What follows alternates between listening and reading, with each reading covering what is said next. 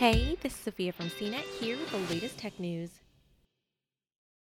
On Friday, President Donald Trump declared a national emergency in an attempt to speed up response to the coronavirus outbreak. To unleash the full power of the federal government in this effort today, I am officially declaring a national emergency. Two very big words.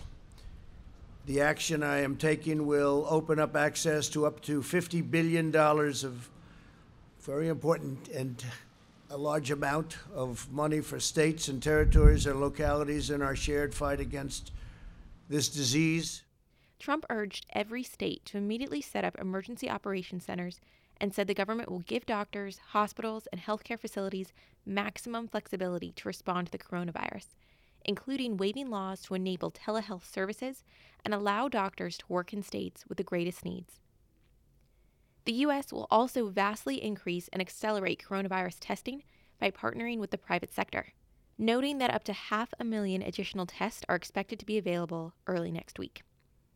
Drive-through test locations will be opened at critical locations. In addition, the president said that Google is working with the government on a website that will facilitate COVID-19 screening, letting people describe symptoms and get information on drive-through testing locations. As of Thursday, according to the Centers for Disease Control and Prevention, more than 1,600 cases of coronavirus and 41 deaths had been reported in the United States. Concerns over the spread of the virus have led to the cancellation of large tech and cultural events. Some schools have shut down, and many companies have asked employees to work from home. On Wednesday, Trump announced restrictions that prohibit travel from Europe to the United States in an effort to prevent the spread of the virus and the respiratory disease it causes.